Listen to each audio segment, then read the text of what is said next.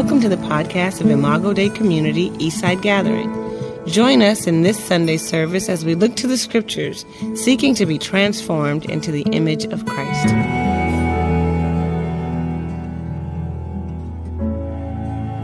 Good morning. How's everybody doing? Heidi, we're good. We'll use this. I like this, actually. All right. Let's pray. Jesus, we thank you today. Just being able to get up and be amongst the people of God and worship in community and hear the word and connect with people to encourage, strengthen, and to connect as we prepare our hearts and mind to be faithful witnesses for you this coming week. I pray that you would open up the scriptures today, that they would come alive, and that we would be able to see that Jesus is the true bread, and that he's the one that gives us ears and eyes to hear and see the kingdom of God breaking into our lives and into our communities and into the mission he's called us into. In Jesus' name, amen. Man, we've been walking through the book of Mark, and I enjoyed the series. When I'm not here, I've been on the road all July, just finished my last and final college viewing tournament in Maryland. I was in Frederick, Maryland, far from D.C., in a remote place. And our girls, it's just amazing. This is a big class for them. They're 2019. And next year, they will be done and on their way to college. And there's 6 kids, which makes this very exciting, 6 kids that have full ride offers to colleges. First in their families to go to college. 3 of which first to graduate from high school. And 1 has an offer from Brown University. I'm like, girl, take it. She's like, I want to do they all get 5 trips. So 1 kid's going to Hawaii, Seton Hall, Loyola Marymount, University of Denver, and San Jose State. And I can just go on and on and on. And it's made my work really hard because this week I was supposed to wind down because I don't get going until November. And all I've been doing is fielding phone calls from college coaches this whole week interested in these kids. And so there is water in the desert. When I got into this, there was a lot for young black boys in terms of sports and opportunity. But for young black and brown girls, there really wasn't a lot of opportunity. And so I wanted to change that and create a pathway for that to happen. And that pathway is happening. Praise the Lord. Hallelujah. Thank you, Jesus. I'm just sad that this is the final year and they're getting ready. It was kind of sad. This is it for them. So, but I'm thankful for Eastside to release me in some part to be a part of these kids' story, because their lives, their families, their worlds will be changed forever. Amen? With that being said, we're in the book of Mark, and this is great because we have Jesus again preaching or sharing or teaching to a large crowd. And if you wanted to give this a sermon title, I think the appropriate title is that Jesus gives bread to eat and he gives ears to hear. Jesus gives bread to eat and ears to hear. And we see this here in verse 1 and 2. It says, during those days, another crowd is gathered. Jesus is the biggest gatherer of crowds. He's the biggest scatterer of crowds. But he's popular. He's doing all kind of incredible miracles. The blind are seeing, the deaf are hearing, the lame are walking. The gospel is being proclaimed, and everywhere he goes, he's a rock star. So since they had so he gathers the crowd, and it says they had nothing to eat. Jesus called his disciples to him, and he says, I have compassion for these people. They have already been with me 3 days and have nothing to eat. And so some preliminary points is the fact that we have a Jesus that is compassionate, a Jesus that incarnationally enters into their story. This is the first time it says that Jesus declares, I They have already been with me 3 days and have nothing to eat. I have compassion on these people. And this is the only time where Jesus literally says in the gospel that he has compassion. He felt compassion. He was moved by compassion, but this is in the singular person, which means Jesus takes up their need, takes up their pain, and he steps into it. The word compassion means to suffer with. And so here's Jesus, our Savior, willing to enter into our story, willing to enter into their story, into their need, not just speak to it, not just preach to it, not just have compassion for it, but he enters into it. The other piece of it is that it says that for 3 days, they had nothing to eat. They followed Jesus out into this remote place, this desert. Now, I don't know about you, but back then, there were no gas stations. There were no fast food restaurants. There were no convenience stores. For them to go with Jesus is pretty remarkable. It's essentially saying that however great their physical need is, their spiritual need was greater. Interesting, I just in between my Chicago trip and my Maryland trip, I get this phone call from a guy who isn't here. But he came here one time, Jewish guy, didn't know Jesus, came here on Easter Sunday, heard me preach, gave his life to Jesus, took communion, and never returned. Until he found me on Facebook, he hits me and says, I want to connect with you. I came to your Easter service and I'm in a crisis. So I hit him back and I said, let's get together tomorrow. I said, here's my address. He comes over to my office in a very snazzy Mercedes Benz, picks me up, takes me to his office. Now this is pretty cool because I've been around kids in North and Northeast Portland. It's nice to be in a nice Mercedes Benz every so often. So he picks me up in his real snazzy Mercedes Benz, says, can I take you to my office? That's the easiest place for us to talk. He takes me into his office, he takes me to his company. He says, this company I've been building for 11 years is worth $500 million. I'm like, wow, $500 million. That's pretty serious. That's big money. So he takes me into his office and then he breaks down, starts bawling. He says, the reason I wanted to talk to you is that I just gave my life to Jesus. I'm in a men's group here in the city. I grew up in the synagogue and my wife just told me she's leaving me. And when you preached on Easter Sunday, a friend brought me and it spoke to me. And it was at that moment that I accepted Jesus for the first time. And it says, I love the way you communicate. And so we got to talking about his marriage. And as he began to go into his marriage, I started to see this pattern, right? We did 3 different sessions over a week's time. I met him on a Monday, on a Wednesday, then on a Friday. And I started to hear this pattern that you typically hear in a marriage when the marriage goes awry because 2 people refuse to reconcile. And the pattern is that if you only hear one side of the story, it's typically that person paints themselves as the hero and their spouse as the villain. And so as I would sit there for 2 hours at a time, and literally I would only chime in for about 10 minutes, I would just let him pour out his soul.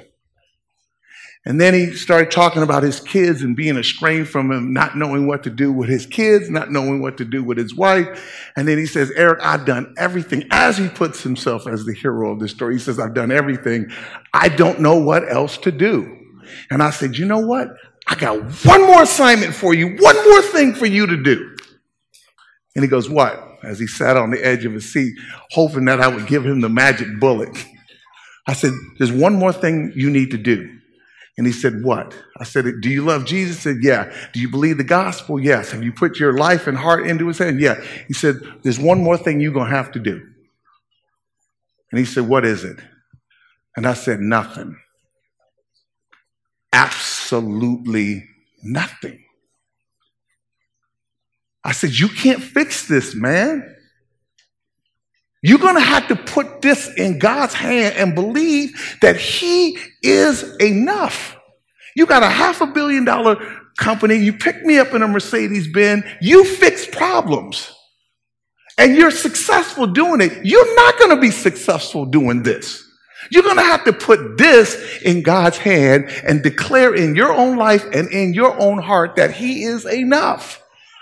Now, can you imagine the incredible risk these people were under? They go out into a desert not knowing if they would eat by the time they return. Do you understand how satisfying Jesus is? And I truly believe in our life, including my own, that we don't believe he's enough. We've got all kind of idols and things that we put into our life to kind of patch up our spirituality because we don't believe him. We're not satisfied being single. We don't believe that God can do a work in our marriage. We're frustrated with our kids and we've quit. We've let go of a dead-end job instead of realizing and trying to understand what God can teach us in it. We don't believe Jesus is enough, especially here in America, because we don't have to.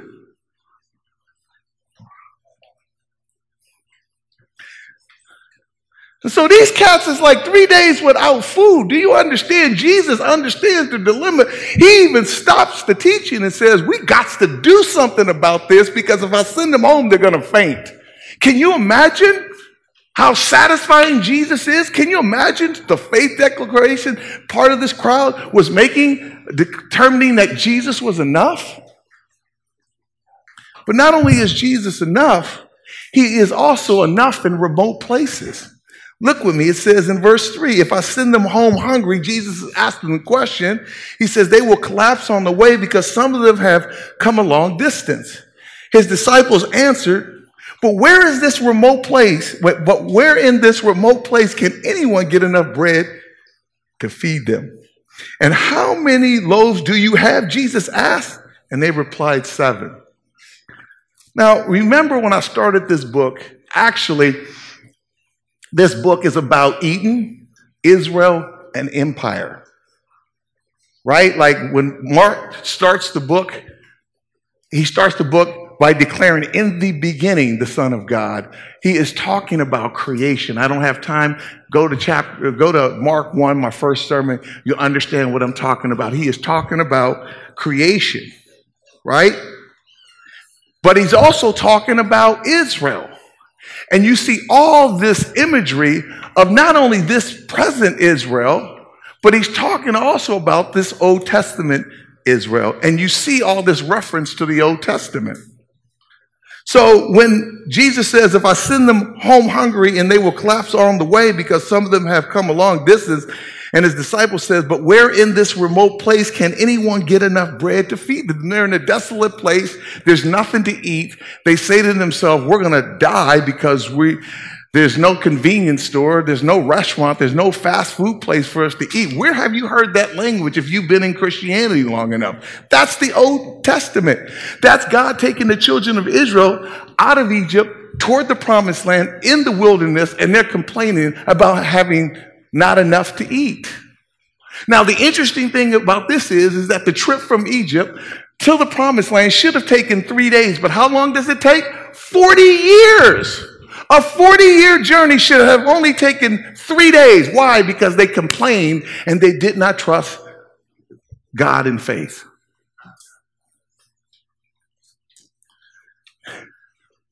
Do you understand in the remote places of your life,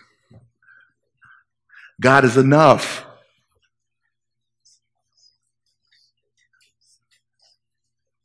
In fact, in remote places, in the Greek, that word means wilderness. Do you understand that God, that's where the real good eating is? That's where the real food is? When you're going through a tough marriage, if you can handle that tough marriage and get to the other side, don't you understand? That's what makes the marriage deeper.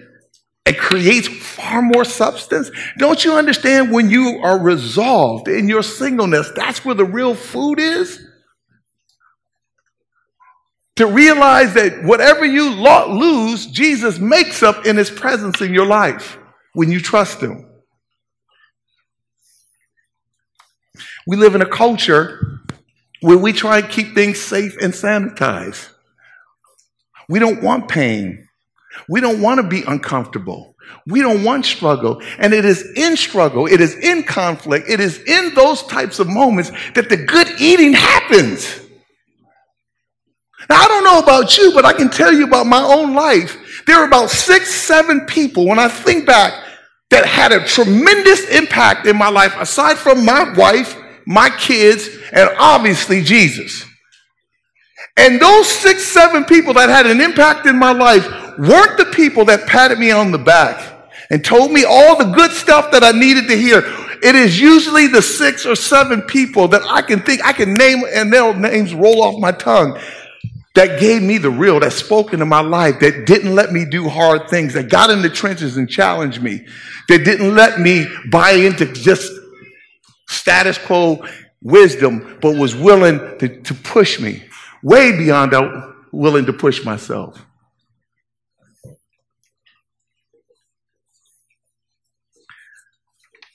The good food for us in remote places is where Jesus shows up the best.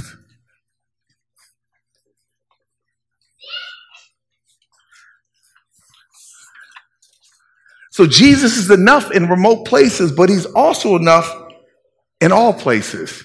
Look with me here in verse 6 through 10. It says this: he told the crowd to sit down on the ground. And when he had taken the 7 loaves and given thanks, he broke them and gave them to the disciples to distribute to the people, and they did so. They had a few small fish as well. He gave thanks for them, and he also told the disciples to distribute them. The people ate and were satisfied, and afterwards the disciples picked up the 7 basketfuls of broken pieces that were left over. About 4,000 were present. And after he had sent them away, he got into the boat with the disciples, and he went to the region of Dalmanutha. Something like that. Do you see what's happening here? The disciples should have already known that Jesus is enough. Remember, 2 chapters earlier, Matthew chapter 6, is almost virtually the same story. Jesus feeds 5,000 with 5 loaves and 2 fish. And he's in a Jewish territory. Now, most historians and church and scholars say that this signifies the 5,000 people fed, the 5 loaves that Jesus used, and the 2 fish. If you tally that up, that tallies up to the 12, signifies the 12 tribes of Israel. And Jesus is in a Jewish place. And then here he does this miracle literally a year later. And he's in a Gentile place, and he's feeding 4,000 with 7 loaves and a few fish. And most scholars would say that 4,000 represents the 4 corners of the earth, and the 7 represents the pagan nations that inhabited Canaan before Israel entered into the promised land. And conversely, they're in a Gentile space. So here's Jesus performing a miracle within 12 months of each other, one in a Jewish place and the other in a Gentile place. And it's around this issue of Jesus feeding the needy, the hungry, the famished. And the point is that Jesus and the gospel goes out, and it is satisfying for all people. Not just Jewish people, not just Gentile people, but for all people. This is the good news of the gospel. Do you hear me this morning? Are you hot? Are we good? Now notice who struggles with this. Verse 10. He got into the boat with the disciples, and he went to the region of Dalmanutha. Dalmanutha is a Jewish area. How do we know this? Look at verse 11. The Pharisees came and they began to question Jesus. To test him, they asked him for a sign from heaven. He sighed deeply and he said, "Why does this generation ask for a sign? Truly, I tell you, no sign will be given to it." Now, I hear Jesus, but then I don't hear Jesus. It seems like it would make sense that he'd just give them one last sign and then they'd believe. They'd get it. But they don't. Jesus didn't even give them a sign, rebukes them.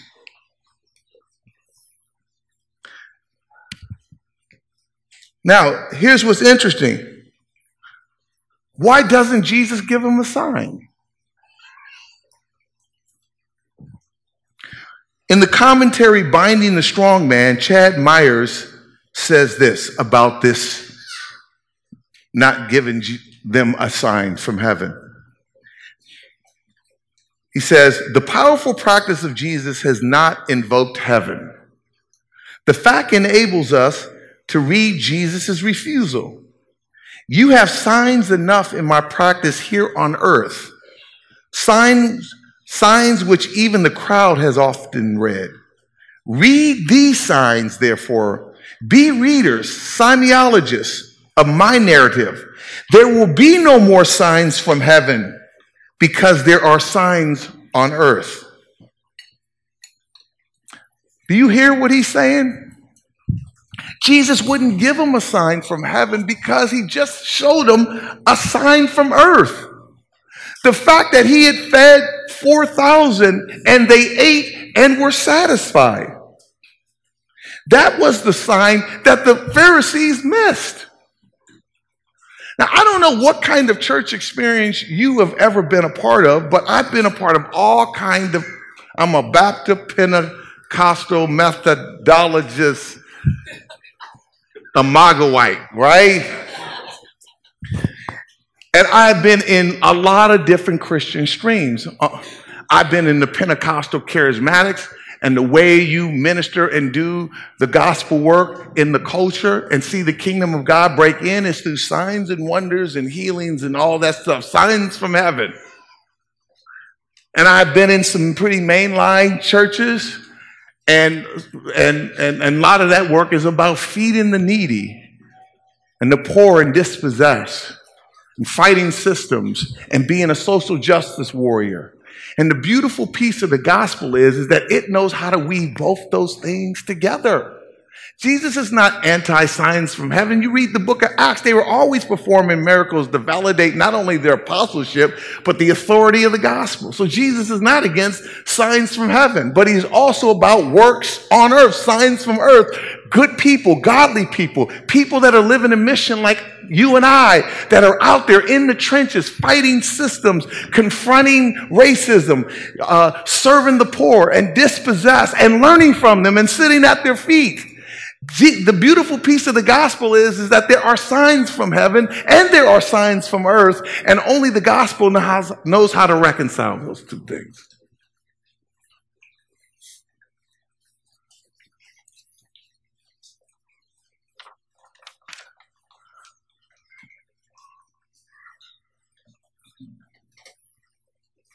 Verse 14 through 21. Let's continue. So the disciples had forgotten to bring the bread, except for one loaf they had with them in the boat. Jesus says, be careful, he warns them. Watch out for the yeast of the Pharisees and that of Herod. Verse 16. They discussed this with one another and said, it is because we have no bread. Aware of their discussion, Jesus asked them, why are you talking about having no bread? Now, which is it? Verse 14 says, they had one loaf. Here it says, we have no bread. Which is it? I read a few commentaries. Some say they had one loaf. Some say they didn't have a loaf. But what's the point? The point is this. Verse 17, aware of this discussion, Jesus asked them, why are you talking about having no bread? Do you still not see and understand? Here's Jesus' point. He's doubling down. Are your hearts hardened? Do you have eyes but fail to see and ears but fail to hear? And don't you remember? Remember what? Remember 2 chapters ago, a year ago, prior to this miracle, Jesus had already done a miracle. And the same God that did that miracle is more than able to do this miracle. How easy it is for us to get spiritual amnesia. He said, when I broke the 5 loaves for the 5,000, how many baskets of pieces did you pick up? 12, they replied. And when I broke the 7 loaves for the 4,000, how many basketful of pieces did you pick up? They answered 7. And he said to them, do you still not understand what I'm doing? On the one hand, what Jesus is saying is that That all this bread story and me feeding people, the 7,000 and the 5,000 and the 4,000 and in the Jewish area and in the Gentile area, don't you understand? I'm on this boat. They don't know if there's a loaf or not, but at the end of the day, there's this notion about the one loaf. And what Jesus is saying is, don't you understand? Don't you get it? That Jesus' miracles that he does is not to grandstand. He does it to point to who he is. And the fact that the disciples do not even get that at the end of the day, Jesus is the one loaf.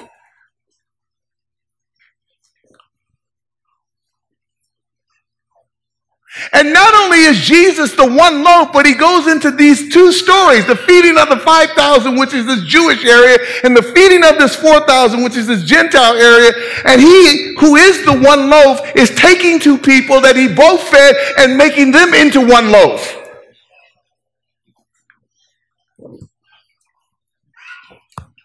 And that's why Jesus said, watch out for the Pharisees and Herod.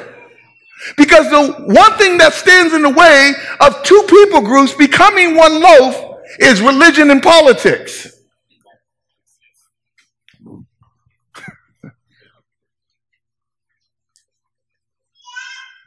The Pharisees didn't want to buy into Jesus' social project of the one loaf, based on their social, moral, and racial conviction. And yet, on the other hand, the Herodians opposed this kind of one loaf integration based on cultural imperialism and collaboration with Rome. Don't you understand that Jesus came and died and resurrected not only to redeem us, but to reconcile us and bring us into this one loaf? That is Jesus' kingdom social experiment. And this is what he has called all of us into. Don't you understand all this? Look, this is the third time Jesus is crossing the sea. And it's not, let me tell you, us Protestant evangelicals, we have taken these passages of Jesus crossing the sea and the winds and the waves, wrong contrary and stuff like that, and we turn it into these nice little pithy stories about how to overcome trials in our life and problems in our life and circumstances in our life. All the sea crossing between Jew and Gentile is not about that. It is about Jesus' mission. It is about Jesus' social project. It is about him being the ultimate loaf, turning two people into one loaf.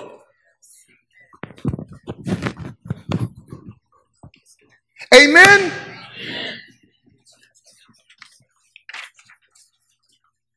But what's the problem?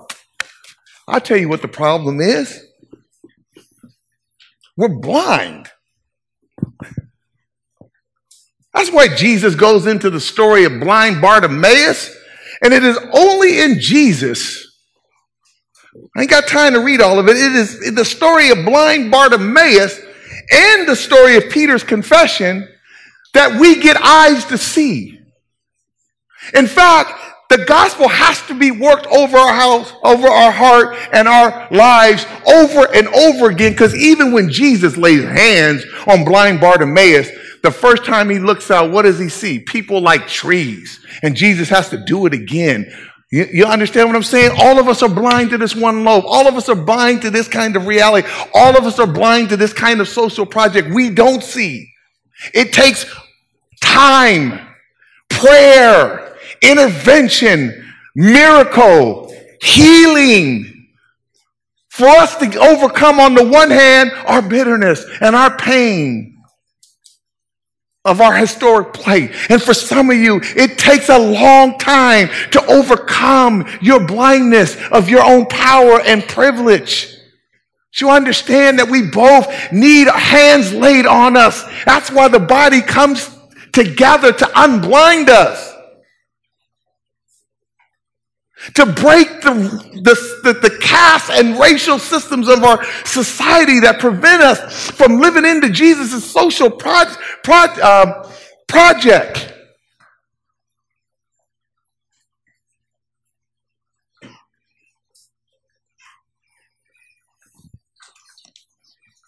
You with me?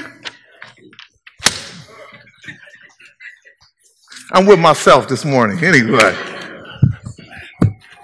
I'm almost done.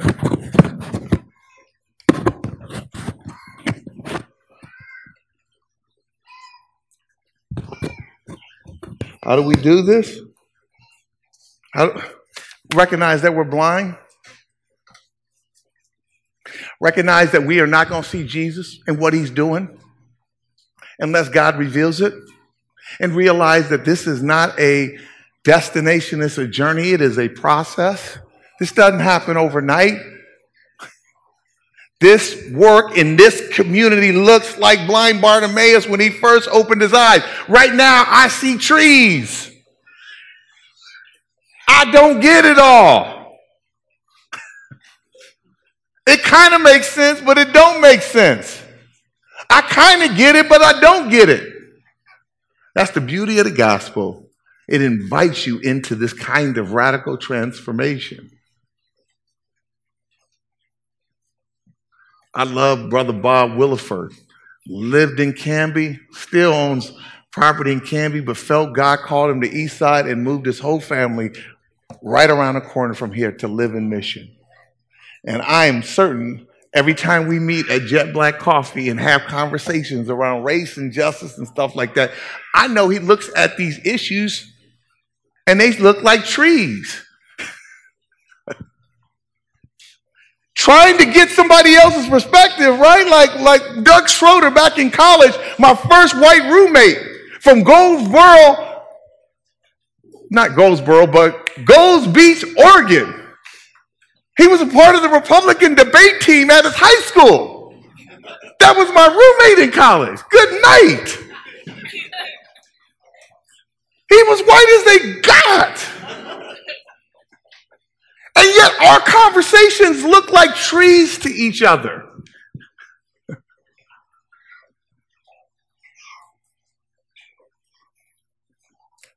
That's how it's supposed to be when you get around people around you. What do you think? You're going to meet somebody different than you and get it right off the bat, and if you don't, you're going to take your ball and bat and go home? Really? That's what we're doing? Look at this. Blind Bartimaeus gets it. In stages, but at least he gets it. Notice with me here in closing, verse 27 through 30. Check this out. Jesus and the disciples went out to the village and around Caesarea Philippi, and on his way he asked them, verse 31, He then began to teach them, the Son of Man must suffer many things and be rejected by the elders, chief priests, and teachers of the law, and that he must be killed, and after 3 days rise again. And he spoke plainly about this. And Peter took him aside and began to rebuke him. Peter, an apostle, one of his original disciples, don't get it. Like completely misses the mission of Jesus. And yet blind Bartimaeus does. When we talk about an unwelcome humanity, I'm telling you, living into people different than yourself is important, not so you can minister to them. Not so you can make a project out of them, but so you can learn from them.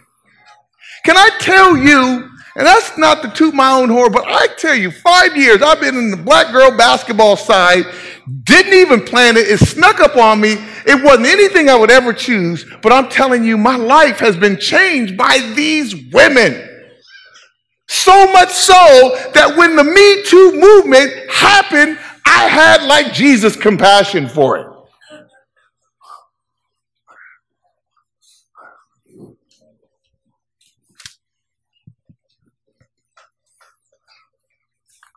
I mean, I advocated for women. I believe women had, but it wasn't burning in my soul about it. And all of a sudden, Jesus puts me in this space in a marginalized community, and I would contend that black women in the black community are even more marginalized. And I had my epiphany. I just need to shut up and listen and watch and observe. I don't know anything.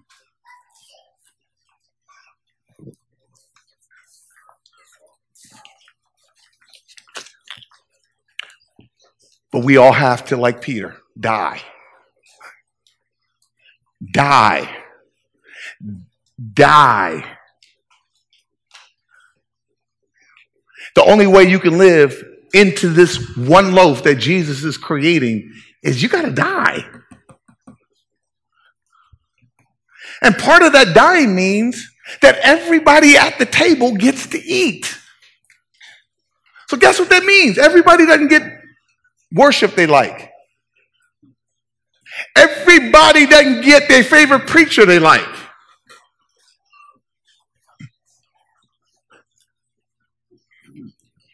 Everybody doesn't just get to get into the home community they like.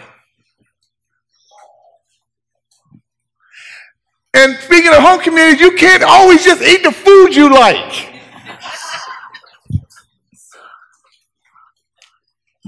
Part of the social experiment is experiment with your taste bud.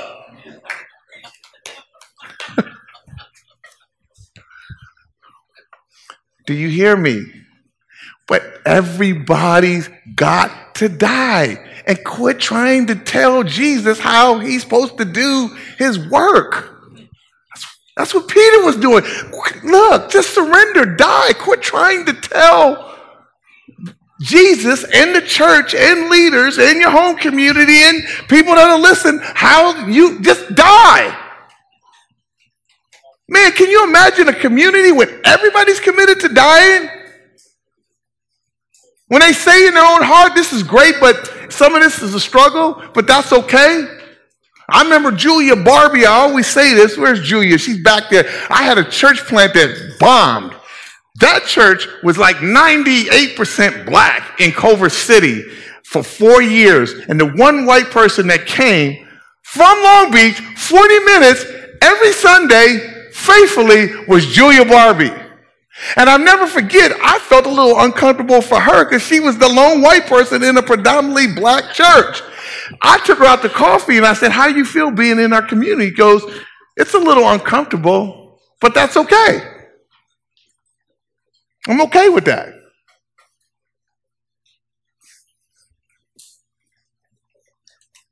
God is calling each one of us to part of the social experiment, turning these loaves into one bread, is to be okay.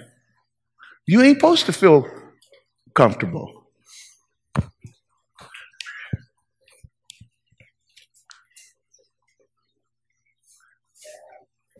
One of the values of the kingdom of God is that we all are pushed.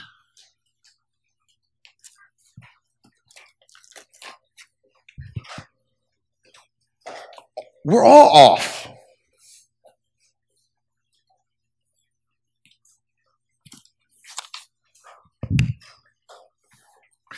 But we can't live in this unless we see Jesus as the loaf. And we can't live into Jesus as the loaf unless we're working to take these loaves and making them into one loaf. And that is when you begin to see Jesus clearer. Clearer. I hang in these multicultural spaces because without them, I won't see Jesus clearer.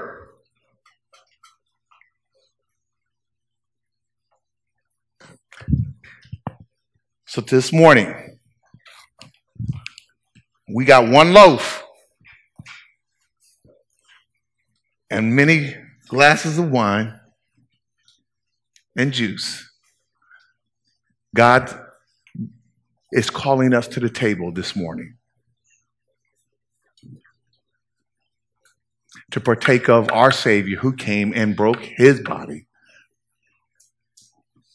who was the one Savior who died in our place as that loaf to remove the veil of enmity between race and culture and gender and economics and everything, to call us all into one loaf. So let's go to the communion table and ask God, help me participate in his social experiment so that the kingdom of God can break in my life, my community, and the spaces God calls us into. Let's pray. Jesus, we're blind. We don't want to die.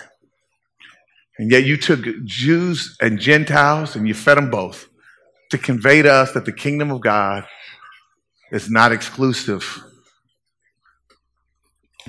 That everybody, when you sat them at the table, everyone, rich and poor, young and old, black, white, male and female, God, everybody had a space at the table and ate and were satisfied. And so today, God, can we be those emissaries, those ambassadors that live into the kingdom, that live in that social experiment, that change our mentality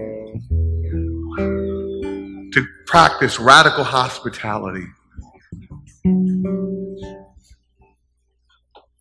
Today, as we come to the communion table, make us new people. Transform us today. Help us to be more inclusive. Help us to live out Mark 8 this week and to shape our heart through what this text is trying to convey to us, each of us. In Jesus' name, amen. We pray that God will use this message to strengthen your faith and draw you into a deeper relationship with Himself. If you're interested in hearing other sermons or want more information about the church, please visit our website at idceastside.com. Thanks for listening.